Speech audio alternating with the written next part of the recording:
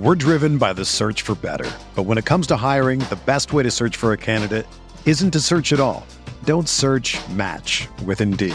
Indeed is your matching and hiring platform with over 350 million global monthly visitors, according to Indeed data, and a matching engine that helps you find quality candidates fast. Ditch the busy work. Use Indeed for scheduling, screening, and messaging so you can connect with candidates faster. Leveraging over 140 million qualifications and preferences every day, Indeed's matching engine is constantly learning from your preferences, so the more you use Indeed, the better it gets.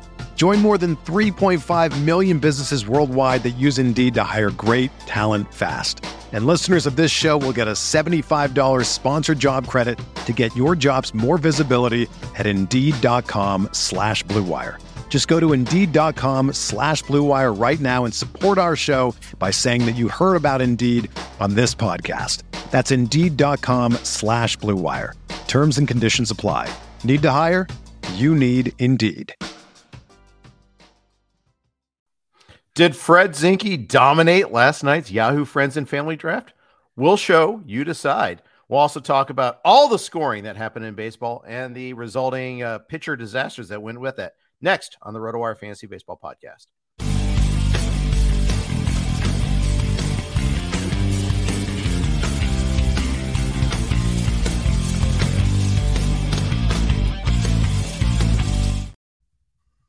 Hey, everybody. Welcome to RotoWire's Fantasy Baseball Podcast. Jeff Erickson here with Fred Zinke. Our podcasts are brought to you by the good folks at Vivid Seats. Thank you for their sponsorship. Fred, we did one last draft last night while we were watching the Rockets red glare. All the home runs that happened, 59 home runs yesterday. Wow. I knew it was, and it got off to like a rockin' start. Like I feel like Yes, a lot of those home runs were hit in the afternoon or in the first hour, say 7 to 8 p.m. Eastern yesterday. It was before we started the draft at 7:45. Before we started the draft, I was already in just duck and don't look at your pitchers and assess the damage tomorrow morning mode. Exactly. Yeah. And there was copious damage. I mean, I think, there's all these guys. Hey, 2 starts this week. Michael Kopech, let's get him in. So I thought about that and I thought, are we being too aggressive? I used Drew Smiley in a couple of leagues yesterday. Mm-hmm. Oh, it was bad. Mm-hmm. And then I thought my usual philosophy is, and other people I know who are good at this game, like aspire, like use the same philosophy, but is to be a little aggressive early in the season with some of those 2-start guys because the pitching pool is going to get worse as the season goes on, right? Injuries and whatnot. But this year I'm wondering with the rule changes, if maybe just kind of hunker down at the beginning of the season, be a little more cautious and then decide. I don't know. I don't know. I feel like this year, maybe more than the last few years, even though there were things the last few years, but I feel like this year we're really trying to figure out what baseball is on the fly. So the funny thing is, prior to yesterday, batting average was only 2 points higher. Runs were not any higher than the year before, and power was actually down a little. And then yesterday, everything went crazy. So yesterday's the first day we had a bunch of 4th and 5th starters going. The thing is, though, it is April, and it's going to heat up. When it does heat up, it could be even crazier. So it could be that it's the new rules, could be a new ball again. We're back at it again. It's not that cold, by the way. We haven't had a single rain out yet. There's some nice temperate areas so far. We haven't had the really, really bad weather so far either. No. But so like you were saying, like the numbers so far compared to last season's numbers, although I have seen the stats on whatever it is now, 4 days into this season, is it 4 days, 5 days, whatever, 5 now, 5 days into this season, the numbers are way up in comparison to 5 days into last season. Well, yeah, that's actually probably a better comparison than season-long stats. Yeah, that you've makes got sense. Like you said, like you haven't dipped into 5th starters much yet. The pitching rotations are as healthy probably as they're going to be. Like the weather hasn't fully warmed up. Although, like you said, like we haven't had a lot of cold weather games yet, but still not July. So I think it's going to be up. And it's not just that the offense is up, it's that we're trying to figure out on the fly right now, I think, which pitchers are bothered by all of the rule changes. One of the rule changes to who's bothered by the pitch clock. We're trying to Yeah. figure that out. Carlos Carrasco said last night that he found the pitch clock to be a problem for him. Who's bothered by the shift rules, right? Like, we're trying to figure all these things out on the fly. There's batters bothered too. I mean, Manny Machado just today get called strike 3 on the pitch clock violation, and then got ejected for arguing it. So, it's batters too. Yes. Yeah. So I tend to spin a lot of things positive. So bear with me, but That's very Canadian of you. It is. I like the brand of baseball that we're gearing towards. Like, I would like a higher BABIP. I would like a little more scoring. Mm-hmm. I like the extra base running, the base hits. Like, I like it all. It's just, so I like where we're going. And at this point next year, we're going to really understand, when we prepare for our 2024 drafts, we're going to really understand what this brand of baseball looks like, what the new benchmarks are, what an acceptable team ERA is, what an acceptable team WHIP is. We'll have that down. It's just that right now we're doing it on the fly, we're all trying to figure it out. I've listened to other podcasts today where some podcasters are kind of throwing their hands in the air saying, I don't know. Like, I'm trying to figure this out just like everybody else on the fly, one day at a time. Well, how can you know? It's 5 days. Yes. Yep. Exactly. And it's how it impacts the league as a whole, but it's also how it impacts each individual player. So, for example, if you have Carlos Carrasco on your team and it impacts him a lot, that's what matters for your team. If someone else has Marcus Stroman on his team and it doesn't impact Stroman a lot, then in his world, it doesn't impact Stroman. In your world, it impacts Carrasco a lot. So it's because the impact isn't going to be uniform, because all these players are actually people, and they're going to be impacted individually by being hurried up and by the way their batted balls matter, or any of these things. And I'm trying to figure out, like, what am I looking for in a pitcher right now? Right. That's the biggest thing. Like, we're all feeling good about our offenses for the most part, because the offensive stats compared to early last year are up a bit. We're seeing the extra steals and things like that, but it's the pitching. Like, I just feel like, I don't know. I mean, you have a lot of teams too, so you feel like you have stake in so many pitchers, but so many pitchers have been unexpectedly rocked early in the season. Yeah, that's true. Some maybe expectedly, and I just missed the signs. That's the thing. And there's, first of all, it's one start. They're going to recover. They're going to react. They're going to adjust accordingly. And then on top of that, there's fundamental attribution error. We may say it's the pitch clock is why Carlos Carrasco got rocked. Well, what if he just had meatball stuff and the Brewers rocked that? Same thing with Michael Kopech lost velocity as as the start was going down, and he got rocked in that last inning, especially. But did he lose velocity because of the clock? Did he lose velocity because he wasn't up to, his training wasn't good? Is he hurt? These are all things that we don't actually know the answer to.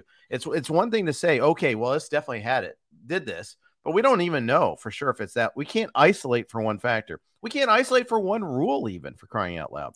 That's the thing that's really difficult to me. I guess with Kopech, I mean, they're all home runs. It's not the shift ban. It's not the shift limitation with him. No, with him, it could have been pitch clock. It could have been more rapid repetitions. Yeah. Caused him to wear down earlier.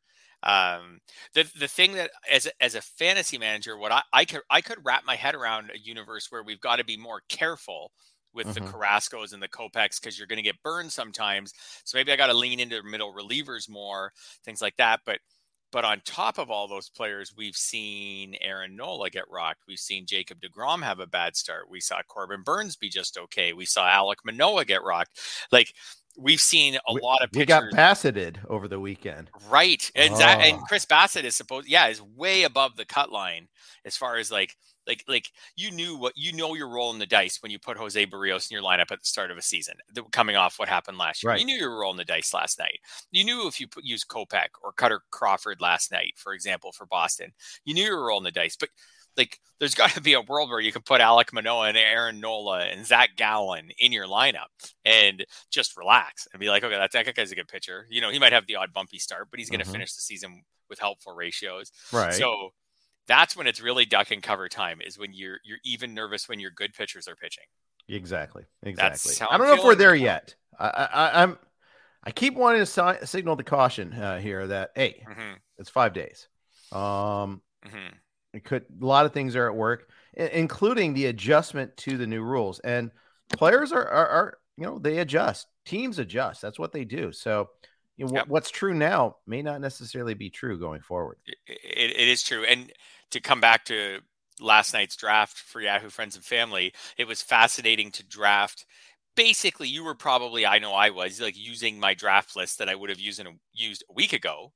But then with everybody's got the knowledge of these initial starts and initial games in our head. So all of a sudden you saw Aaron Nola fall. He fell to round 3, pick 8, for example. But that's not very far, only in a 13-team league. That's still like pick 34. I mean, in a 15-teamer there, that's like 3.4. You're not really like, that's not a huge discount, is it? It's no, but like I took Shane McClanahan ahead of him. I wouldn't have done that a week ago. Maybe that was a bad call. Maybe it was reactionary. Shohei Ohtani, the pitcher, went ahead of him. Max Scherzer went ahead of him. I'm pretty sure if we check main event ADP, he's ahead of all those guys. Yeah, it was just interesting as we went through. Zach Gallen fell a little bit. I noticed that. He made it through. Like, I could just look and see, like, Framber Valdez went ahead of him. Alek Manoah fell a little bit. Like, all of these guys who had bad, like, Alek Manoah went after Yu Darvish. We go back and look at main event ADP. He's ahead of Yu Darvish. He's so it was interesting to see how we were trying not to be impacted by like one start or a couple games. But that it's hard to resist because you'd feel foolish if you were like, oh, I even saw it coming. He'd already had a bad start and I took him early anyways. And he continued to start poorly. It was an interesting exercise in like trying to ignore the first few days of results, but you couldn't totally ignore them. Right. Well, and I was really intrigued to see where the injured guys went because we do have 2 IL spots, but only 2. We have 44 moves we can make on the year, 44 free agent moves we can make on the year. Way down. That's way down. It used to be, I think, 75 a couple years ago. 75, like 80, 90 at one point. I think Scott Pianowski, who's running it, was cognizant that we don't want to be on the waiver wire every day. We don't. It can do more than wait till Sunday. And I'm grateful I don't have another Fab League, to be honest. I think this is actually kind of perfect. Yep. I can pick up a guy whenever I need one or whenever I see something. But at the same time, I'm like, oh, I'm not. That's another thing I need to do on Sunday and worry about. So, I made this almost a full-on FOMO draft. Fear of missing out, guys. I got my share of Anthony Volpe. I got my share of Jordan Walker in the 6th and 7th rounds, respectively. But I messed up, Fred. I had the 7th pick. And the top 5 are the top 5. They go the same way every time. Bo Bichette went 6th. I liked Kyle Tucker a lot, and I went with him. But I really want Shohei Ohtani. I don't know why I didn't take him there. I know why I didn't take him there. It's because on Yahoo, Kyle Tucker. because in Yahoo he's 2 different players. The pitcher is one player, the hitter is another. I should have still taken the hitter because we have 2 utility spots. So him being DH only, I mean, it doesn't matter. It doesn't hurt you. Yeah. So it's just in a vacuum, I would take Kyle Tucker over Ohtani. Yeah. And I wouldn't even flinch. Like, I think Kyle Tucker will steal more bases. Neither one of them are huge batting average guys. I like the lineup Tucker's in a little better. I would take Kyle Tucker over him. So when you say, why'd you take Kyle Tucker over Ohtani? Like, I think most people would take Kyle Tucker over Ohtani, but you're right. But it's close enough. And it was your last draft of the season and there's no money tied to it. And if you wanted to go a full FOMO team, you could have started with Ohtani. And then I don't know who your 2nd round pick.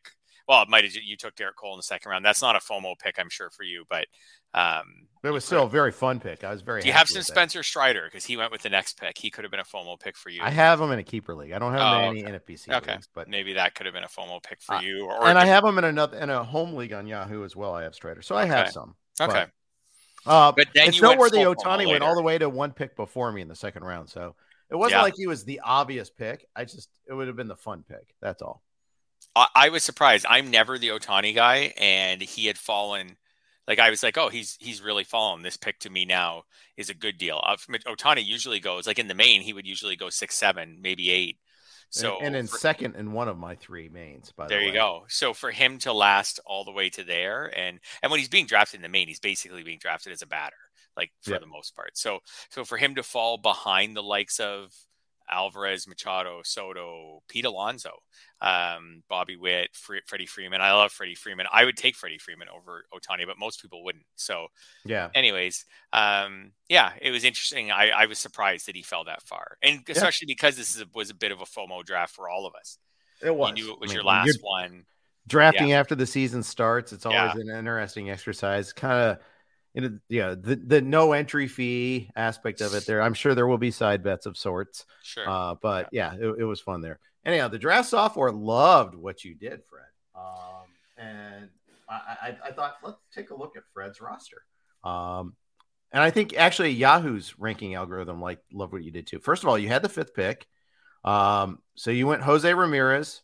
You get the 5th of 5. It's always nice to get that. Yep. Paul Goldschmidt sitting there. Okay, that's pretty normal.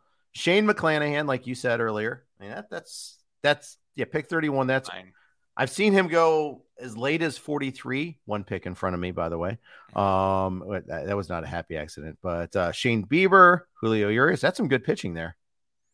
Yeah, I decided to go. I found in this league, it's an innings. It has an innings pitched cap now with fewer transactions. So it ends up being a little bit of a K per 9 league if you can get to the cap. Now this year I was thinking with those 44 transactions, I think you'll use half of them just replacing injured players. So you probably only have about 20 to 25 transactions that you'll actually use by choice, right? So for example, I put 2 players on my IL after this draft. I'm not 100% sure that I'm going to pick someone up like tomorrow to fill those bench spots. I might not. I might save the transactions and just play with empty bench spots for now. So you're not going to be able by the way, why I did not take any of the injured players. I think Bryce Harper went at a good enough price that you should take him.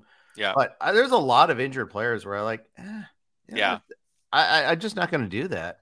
Because you only get 2 IL spots and only 44 pickups. That's right. So you might end up just with some injured players on your bench. I find in this league, I don't really love having marginal starting pitching. I'm not looking to just accumulate innings. I want good starting pitching, and then I want relievers. Sure. So I decided to use 3 early picks: McClanahan in 3, Bieber in 4, Urias in 5, all on starting pitching, and get a trio of really good aces. And then I didn't take a lot of pitchers in the next few picks. Yeah, I think there's a pretty good. I think that's a good underpinning of a philosophy. I like it there. And then you kind of just pound the hitters and then take late pitchers. So after your 3 studs, Tim Anderson, which I gifted to you, by the way, because I took Volpe. That was pure FOMO.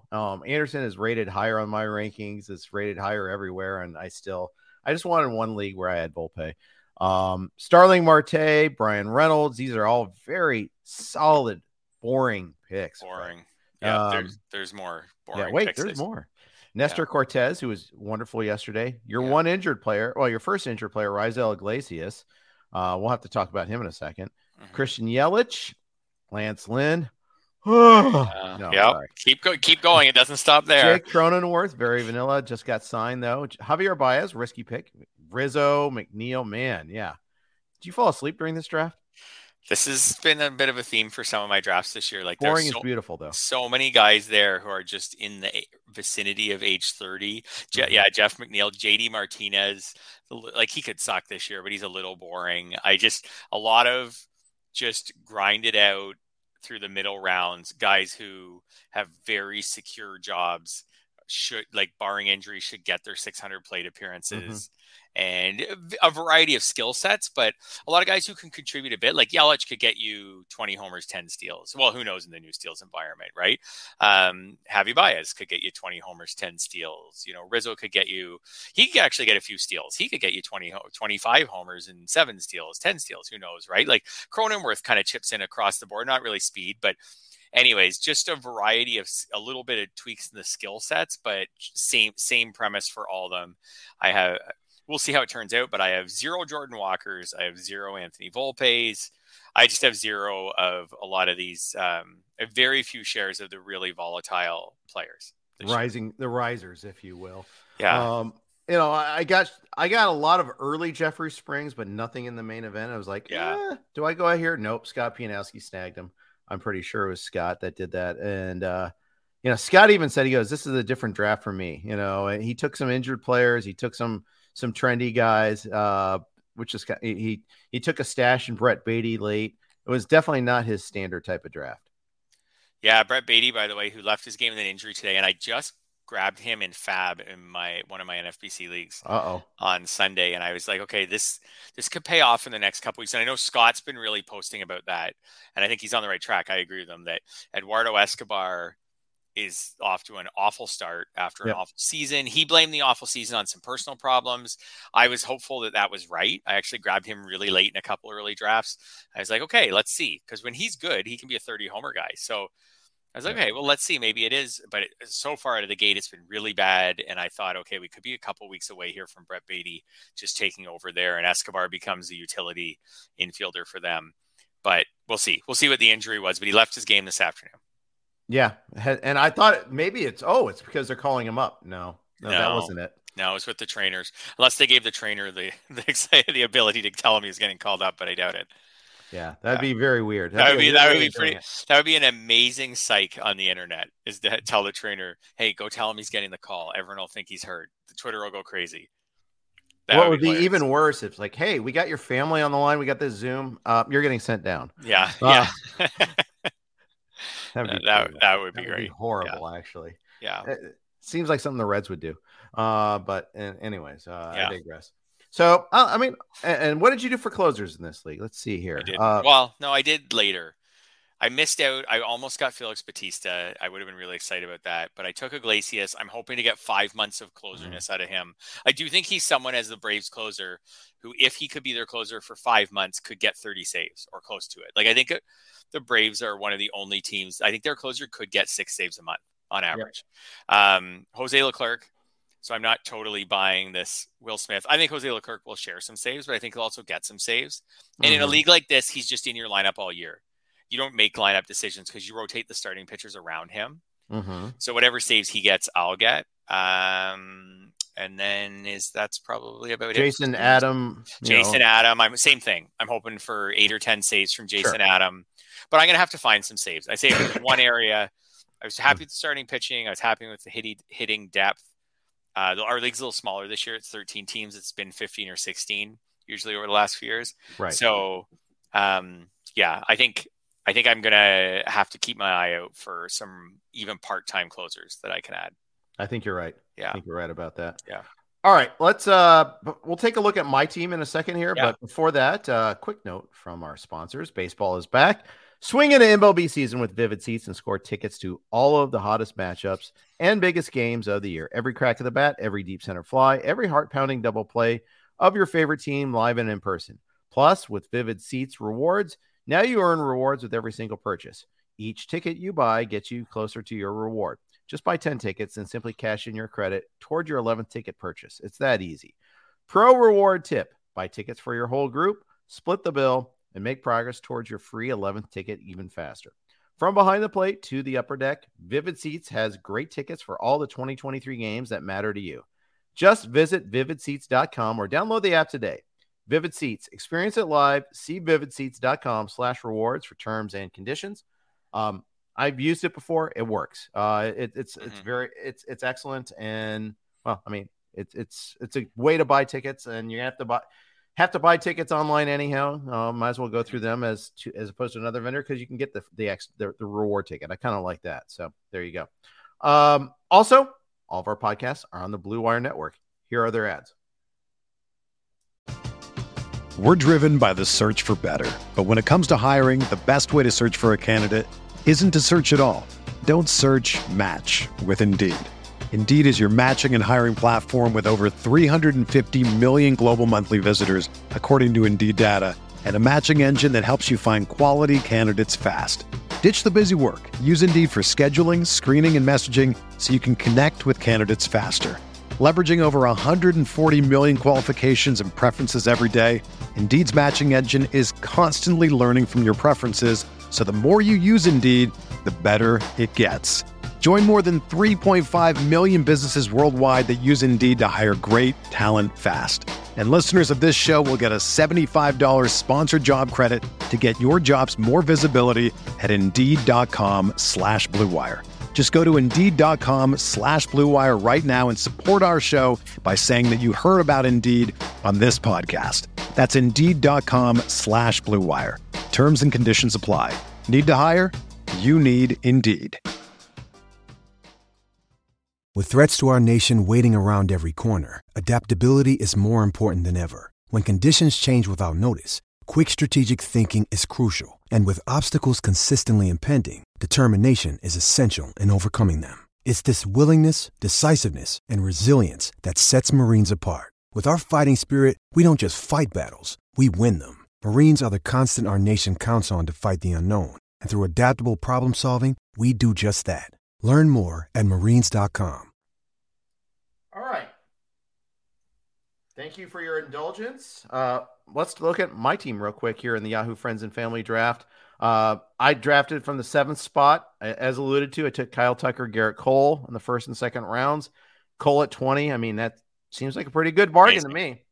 Amazing. In a league that, like I said, that really values elite starting pitching over just a volume of starting pitching. Your team's actually pretty, it starts off not very FOMO-y, kind of more like mine, because then you went Marcus Semien, Corey Seager, Ryan Helsley. You got to get your closer. I get it. So it's pretty chalky at the beginning. Tucker, good value at 7. Cole, good value at 20. You know, a couple veteran middle infielders, go Rangers, a closer. And then you flipped the switch and said, it's time to have some fun with this thing. And you went Volpe, you went Jordan Walker, you stole my Drew Rasmussen. I got him in every draft until about March 20th. And then I felt like his price went up. He and Springs ran parallel. Yeah, Springs is trendier than Rasmussen, but not too much. Yeah. They're pretty much in the same ballpark there. Go ahead. Yeah. But then you went Yohan Duran, who's another, like, I think he's a great fit for this league, but he's again another guy. He, like, Yohan Duran could be anything from a top 5 reliever this year to a guy who gets 7 saves. Like, we'll just wait and see how they distribute saves this year. I think he'll be somewhere in between that, but he's an awesome pitcher. He's pretty much as good as any reliever in baseball. And then Christian Walker, who I like at that point. And then a couple volatile starters, Blake Snell, Kodai Senga. Senga just volatile in the sense that we don't have a lot of major league track record. Snell seems to always be all over the map, but the skills with him are tantalizing. And then you got a little, then you went back to boring. So you went kind of exciting through those early to mid rounds, and then a Eugenio Suarez, Alex Verdugo. I have him on so many teams, and he is boring. He is the ultimate yawn. I think him, Jeff McNeil, and Luis Arias are my 3 ultimate yawns. I have no Arias, but I have some McNeil and a lot of Verdugo. They are like the most boring. Alejandro Kirk, he's fine. He's kind of a boring catcher. He's gonna hit 270 or something like that, 280 and a few home runs. But Can I interject for a sec? Yeah, go ahead. So let's talk catchers. You waited even longer than I did and got William Contreras, which was just a sick price, but it's a 1 catcher league. You and I are so used to playing in 2 catcher leagues. Yeah. It's nice to play in a 1 catcher league every once in a while. Amazing. I kind of wish they were all 1 catcher leagues whenever I do this draft every year. I found that people kind of took catchers too soon overall. Some of the top catchers. And honestly, I think that happens a lot.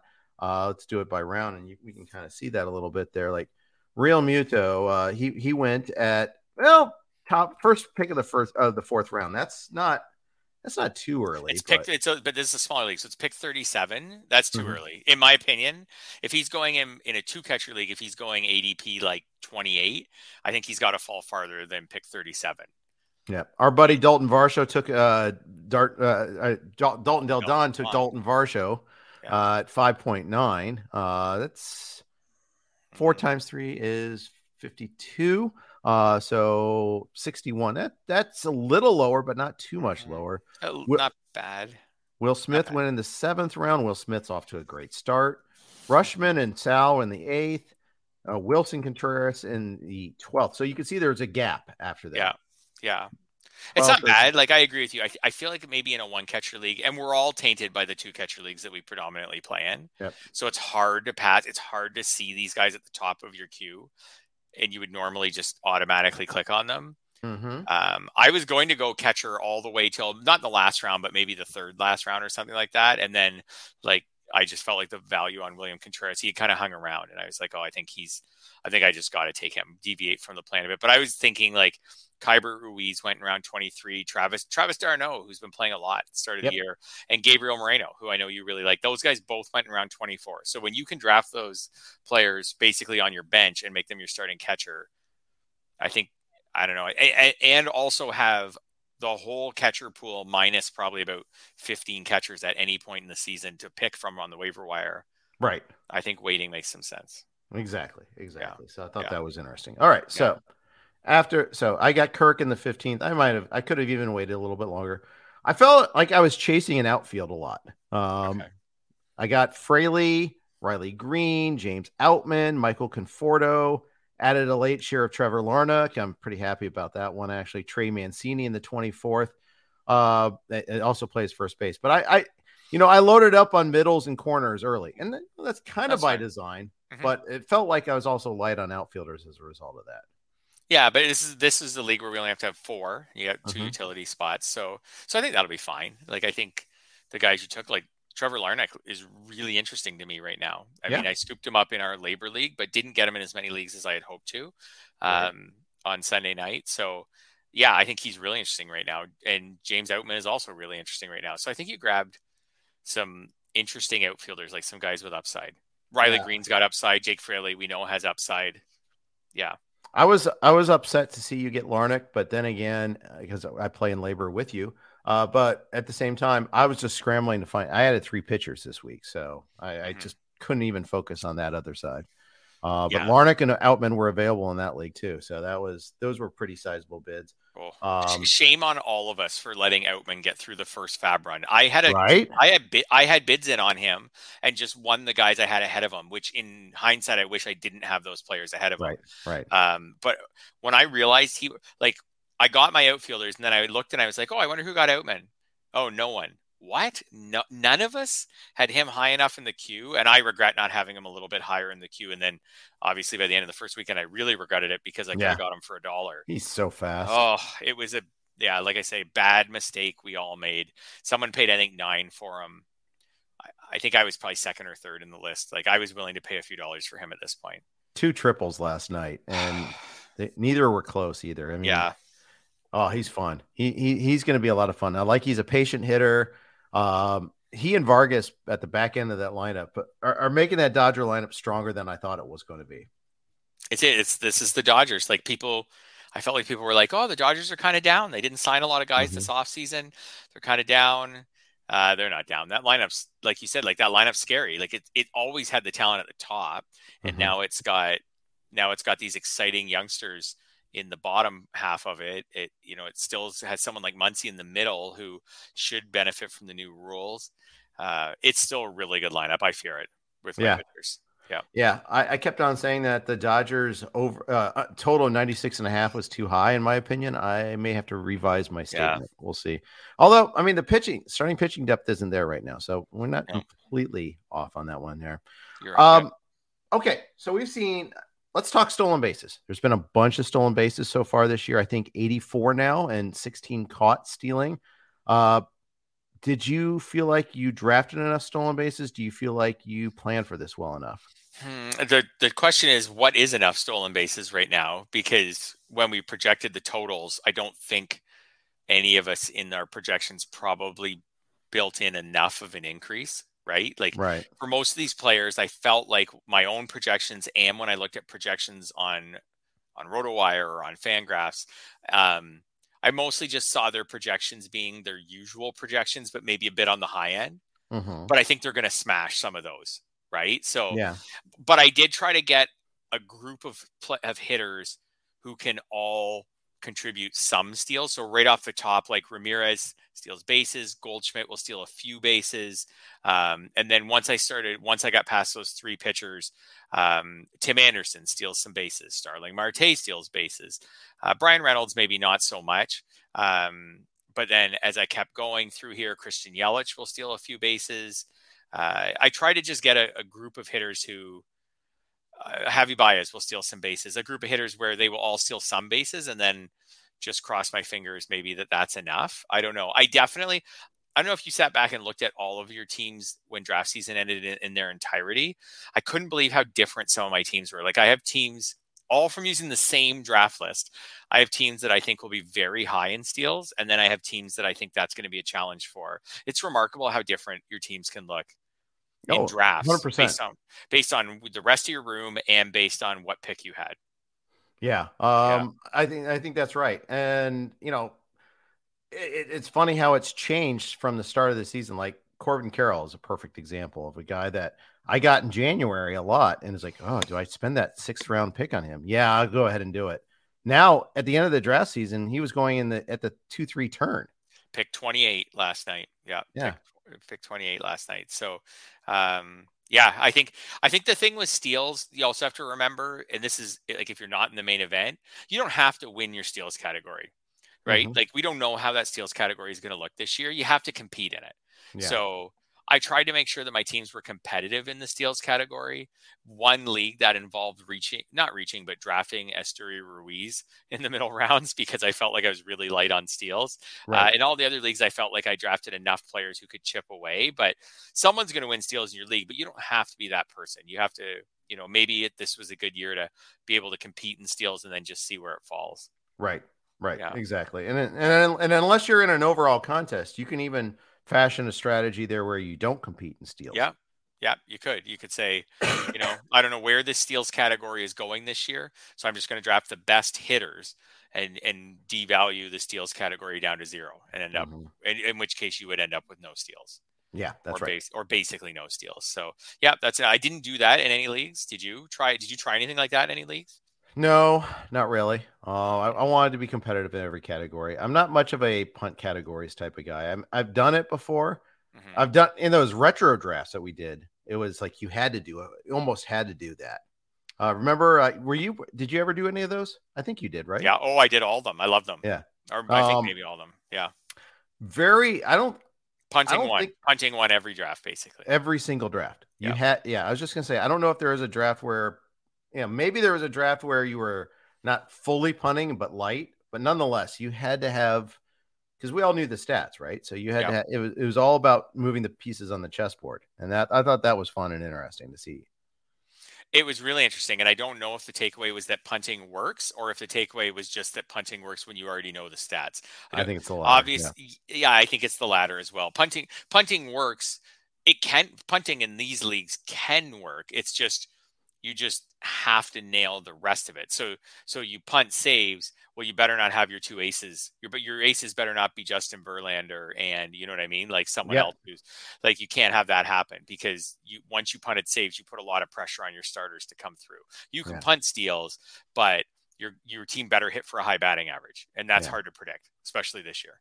Yeah. I mean, Doug Dennis did the punting strategy that really worked out in AL Tout Wars, and we've talked about that a little bit. Yeah. We punted starting pitching, which, by the way, is kind of a robust strategy.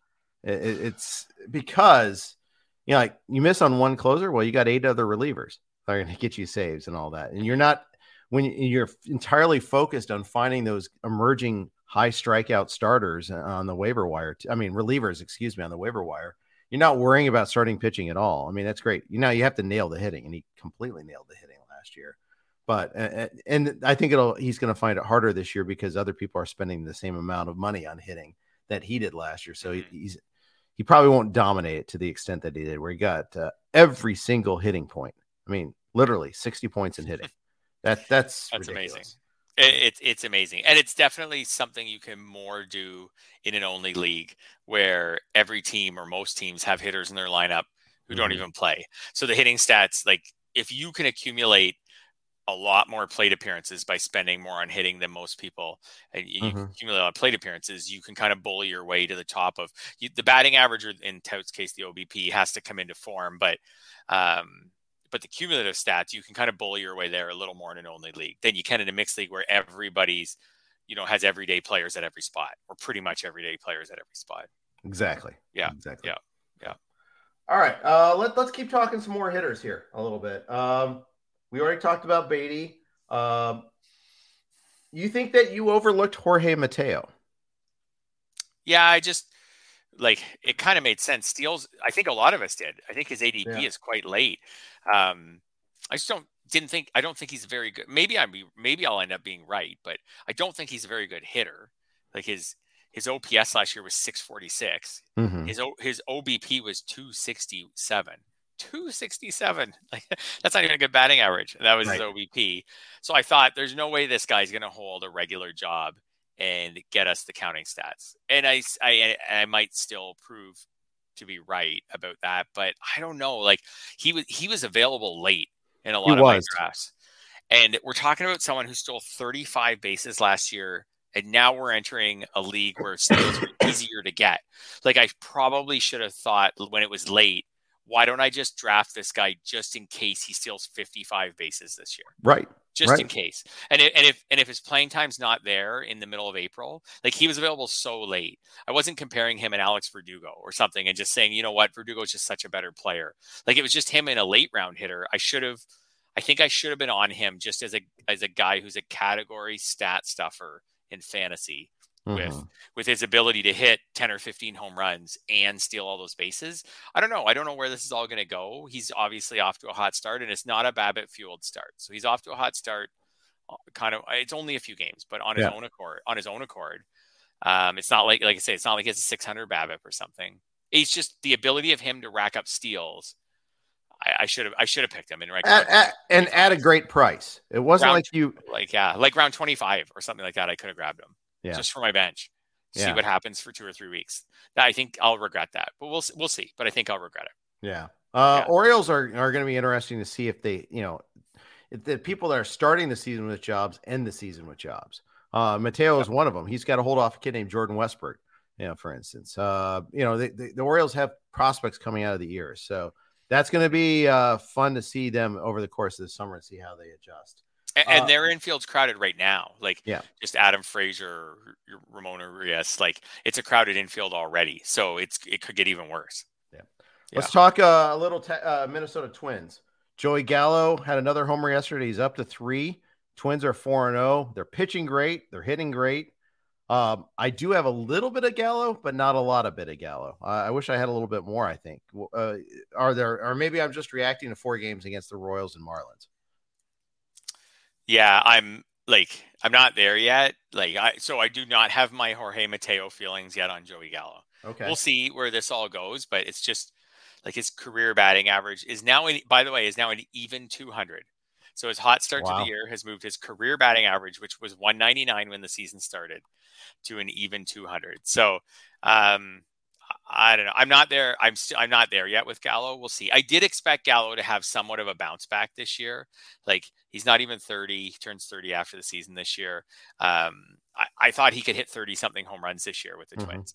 But if it comes with especially with batting averages trending up, if his batting average comes with a 220 average, which would be an improvement for him, I don't know. I'm like I said, I'm not really regretting him at this point. We'll see. Maybe he'll hit 45 homers or something this year, but I'm not regretting him yet. And you said you have a few shares.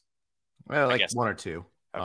I have him in Scarf, and I think I have him somewhere else too. Okay. Don't have him in the main though, of course. Pitching wise, though, I mean, their starters have been just nails so far. Lopez on opening day. Joe Ryan was great. We saw yesterday Tyler Mahle was great.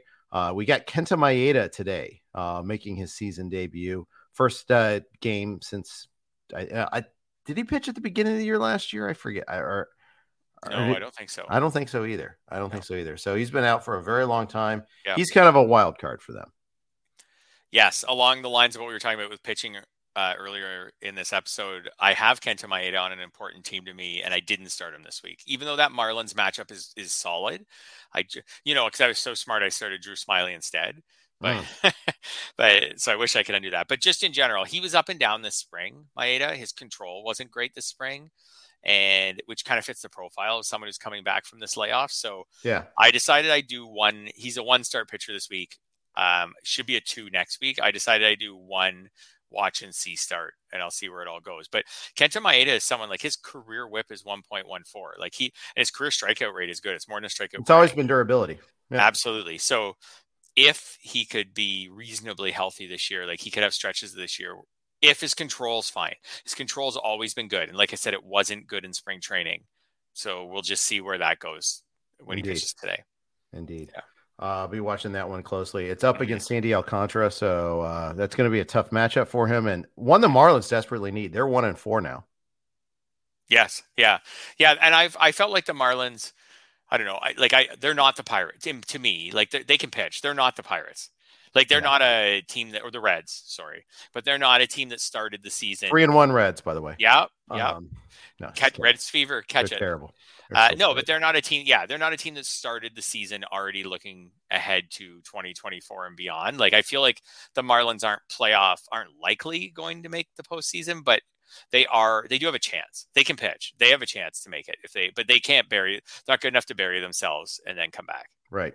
Yeah. And sometimes you get into that hole that's too deep to dig yourself out of too. I mean, the Marlins and the Phillies are both in a tough spot right now.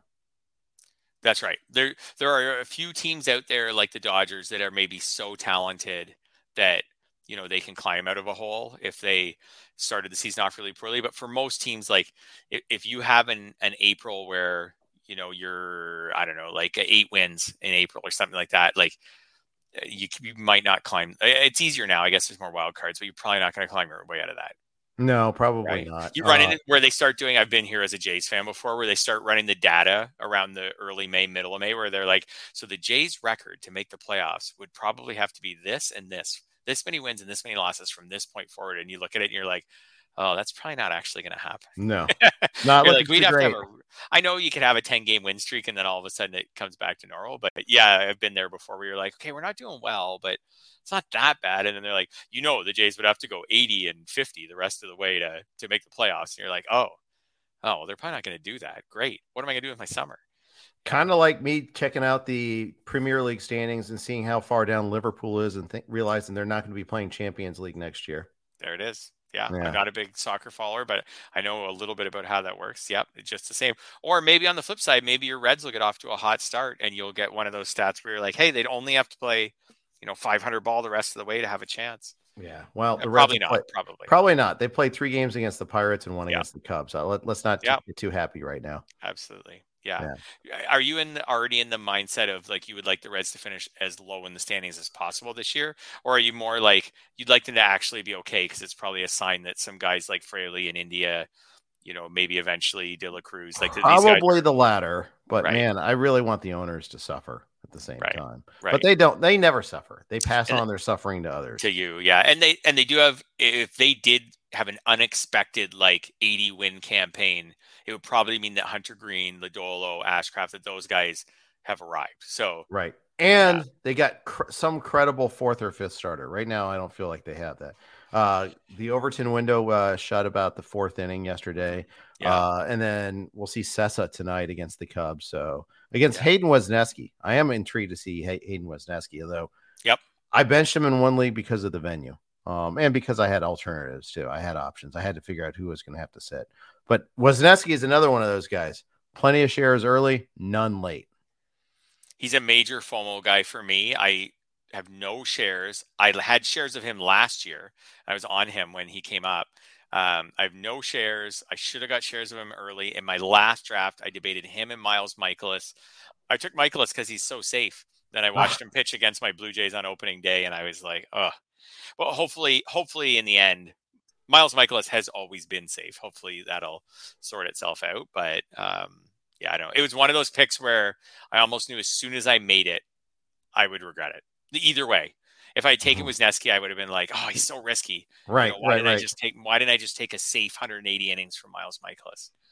I've been there. I still think Michaelis will come around. The Cardinals usually pitch fine. I think Michaelis will come around. I had the combo of Manoah and Michaelis on opening day in one league. Oh, it's tough. And then Chris Bassett 2 days later in that same team. In the same team. Yeah. So I'm off to a rip-roaring start there. I feel like your team ERA must be like 9 or something now, even with some decent pitching. My team ranks in the 700s in the main event in that team. So, that, by the way, that's bad. So very bad. Yeah.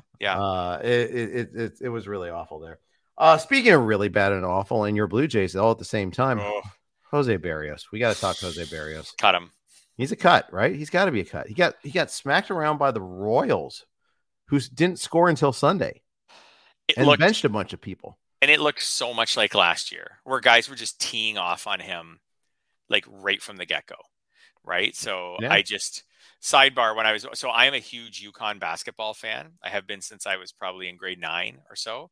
They're my only favorite sports team that actually wins championships. Well, congratulations then. Yeah. So last night, but I almost felt like I knew they were going to win last night. Like I felt like it felt so inevitable. They had been so dominant, and I had followed them all season. And I was like, oh, am I going to watch the Jays or am I going to watch UConn?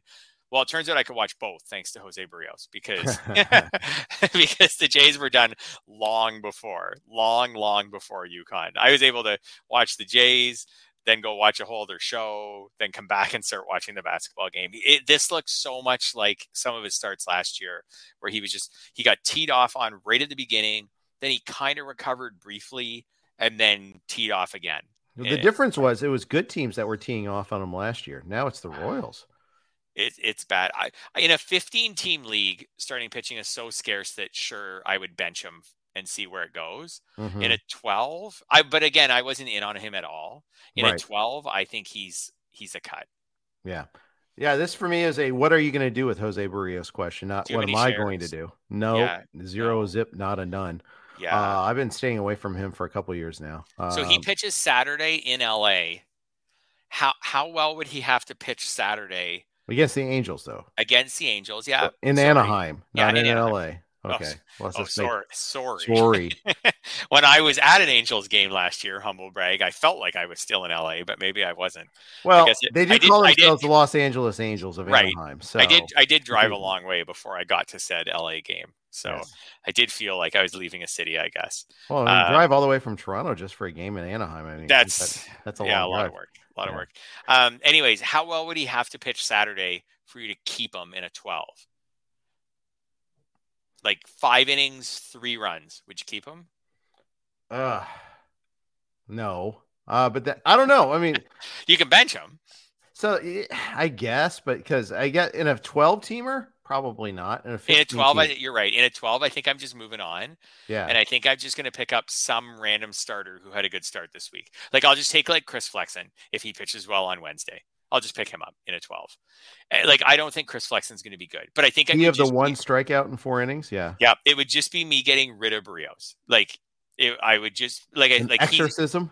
Pretty much like Anthony DeSclafani, if he's still available. He had a nice start to open the week. If he has a nice start at the end of the week, maybe I pick up him. Maybe I pick up Rich Hill. I don't know, but I would just pick up anyone else in a 12 because I just don't see Berrios getting the ratios that I need in a 12. In a 15, I think I might have to keep him for a couple weeks. Yeah, if I drafted him, maybe there's plenty of other hideous pitchers on our rosters right now. Yesterday was bad. Kopech, Carrasco, Bassett earlier in the week. I benched Bassett in one of my 2 teams that I have him in the main. One of them we kept him active because I just didn't have a better pivot. But I mean, I don't want that start. I need to find out if the low velocity from Bassett is going to continue because if it is, I mean, there's no hope. I know, and this is as a Blue Jays fan, Kevin Gausman worked out well, but we've got 2 years ago Berrios, last year Kikuchi, this year Bassett. That's 3/5 of the rotation, and Berrios has been terrible for the Blue Jays other than that first few starts when he first came over. Right. Kikuchi was terrible last year. Bassett was terrible in his initial start. It's really interesting. This is the finishing pieces on a team that has a good core group of position players. And I think a decent bullpen for this year. And they just we'll see what happens with Bassett. But with Barrios and then Kikuchi last year, they have not been able to figure out how to bring in like mid-level free agents that pitch fine for them. Ross Atkins needs to get a pitching consultant, I guess. Yeah, maybe. And then like the Rays, I just watched the Rays bring in Zach Eflin, and he gets off to a good start to the year. And against the Tigers. Tigers, for sure, easier. Yeah.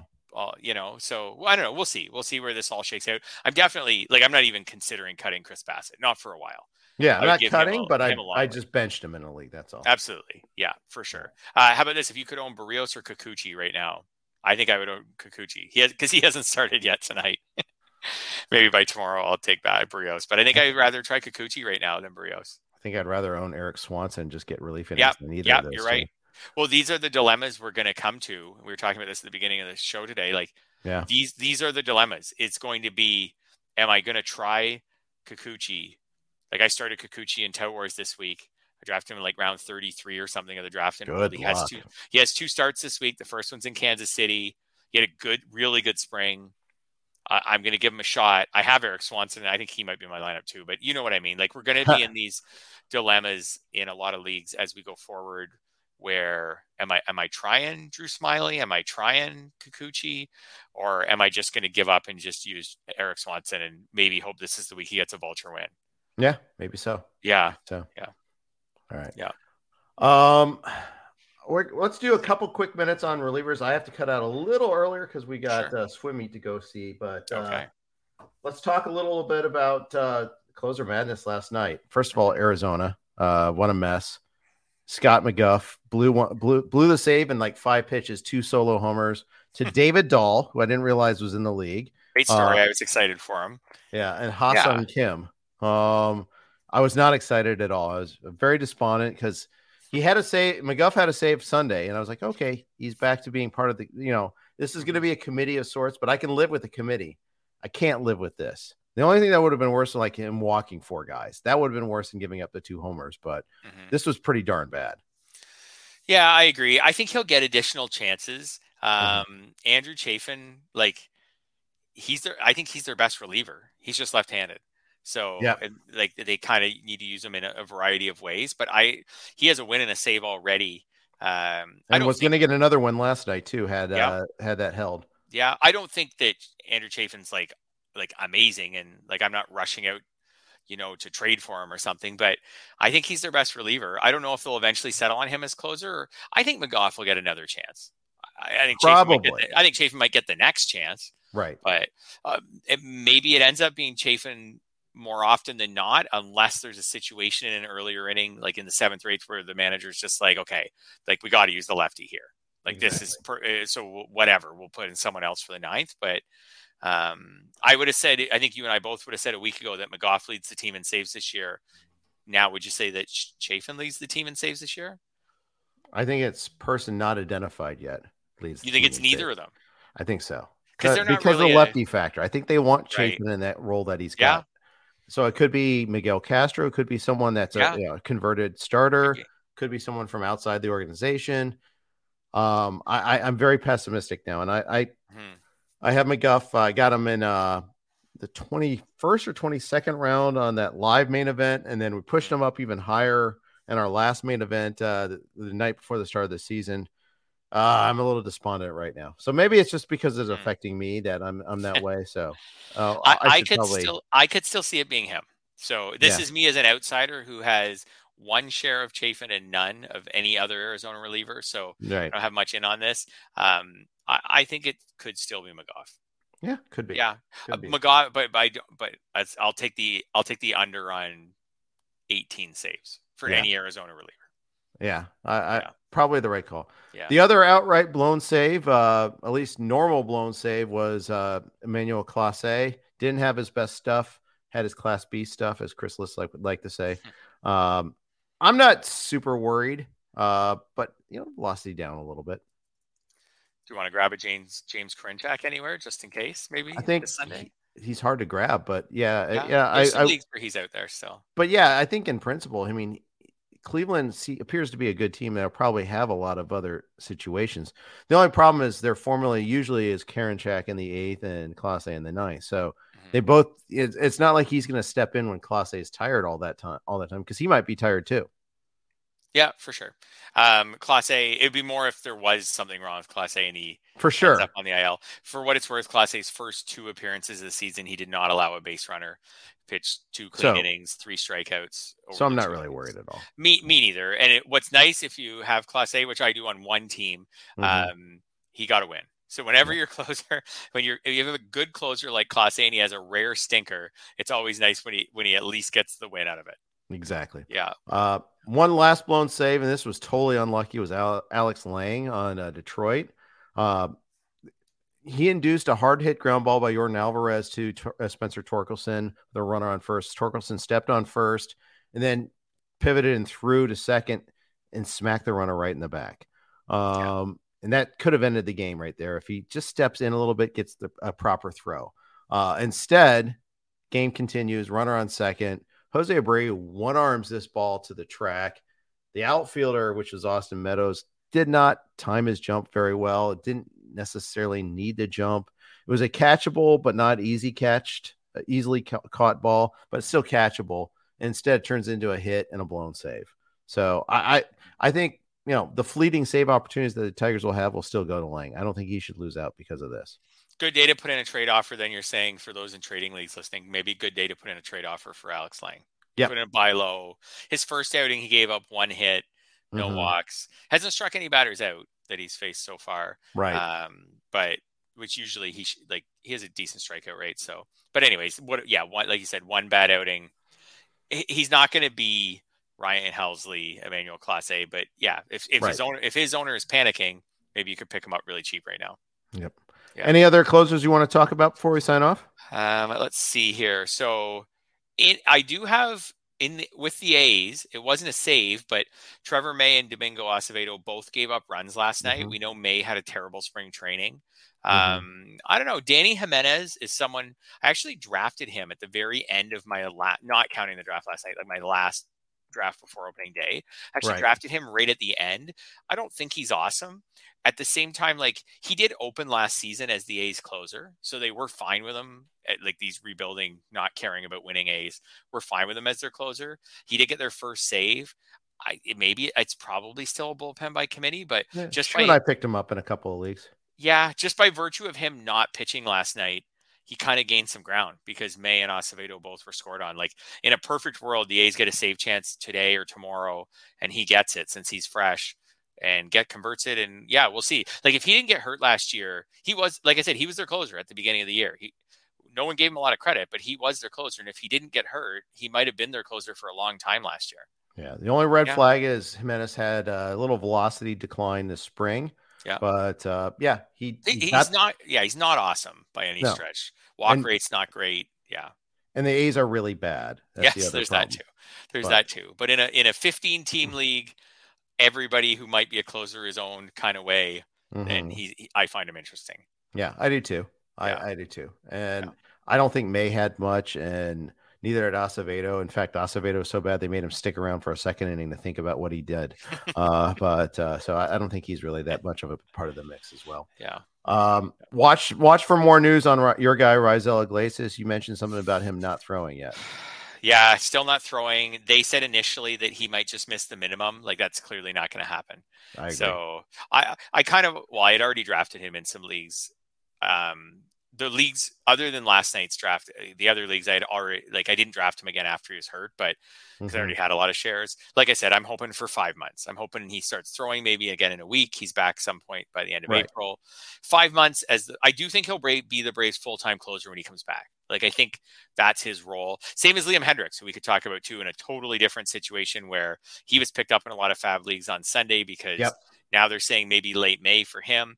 I think when he comes back, maybe not his first appearance, but when he comes back, I think he's the White Sox closer, full stop. He's the closer. Agreed. 100%. And I think Iglesias is the same way. And 5 months Iglesias or 4 months of Liam Hendriks will probably get you more saves than anyone on Oakland or Arizona. And we could keep going this year. And probably about 15 others. Yep. Right. And you get the roster spot to use on other pitchers who can ruin my ratios. There you go. There you go. Yeah. Total victory. I love it. Yeah. All right. Well, that's going to wrap up today's podcast. We got James Anderson tomorrow. Got on Thursday, Eric Samuelsky of Rotoballer is going to join me. On Sunday night, Scott Genstad's going to be traveling. So I got Vlad Sedler joining us to do the Fab podcast. So that should be fun too. Thanks everybody for listening. Thanks Fred for joining today. And you guys, good luck today. Have a great day. Everyone is talking about magnesium. It's all you hear about. But why? What do we know about magnesium? Well, magnesium is the number one mineral that 75% of Americans are deficient in. If you are a woman over 35, magnesium will help you rediscover balance, energy, and vitality. Magnesium supports more than 300 enzymatic reactions in your body, including those involved in hormonal balance. From functional medicine doctors to mental well-being and female hormone experts, we all know that magnesium is the one mineral to improve all aspects of well-being and health. But which one? Magnesium Breakthrough from Bioptimizers, the trusted choice recommended by leading experts with 7 best-absorbed forms of magnesium to ensure your body receives the support it needs for overall well-being. Go to bioptimizers.com/balance today and use code BALANCE10 for 10% off. Support your journey to wellness at bioptimizers.com/balance. Magnesium Breakthrough from Bioptimizers, your foundation to optimal health and vitality.